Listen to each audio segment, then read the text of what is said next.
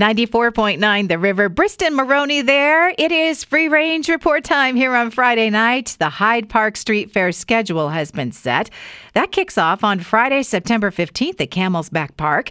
Now, when traveling with kids, pack everything that TSA may want to look at again in one carry-on. That'll just make it easier when it happens. And the things that get flagged are ice packs, formula, medication, nail clippers, snacks, electronics, and teethers.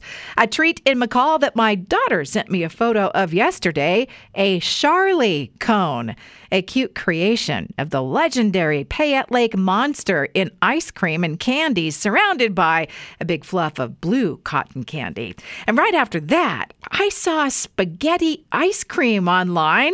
Looks just like the noodles, topped with strawberry sauce and crushed peanuts or almonds. And extra wide noodle dishes with the real noodles are trending. And it looks just like people are eating lasagna sheets and all kinds of dishes, including ramen. A snake new to science has been named after Harrison Ford. The Tachymonoides harrisonfordi was discovered in a remote area of Peru.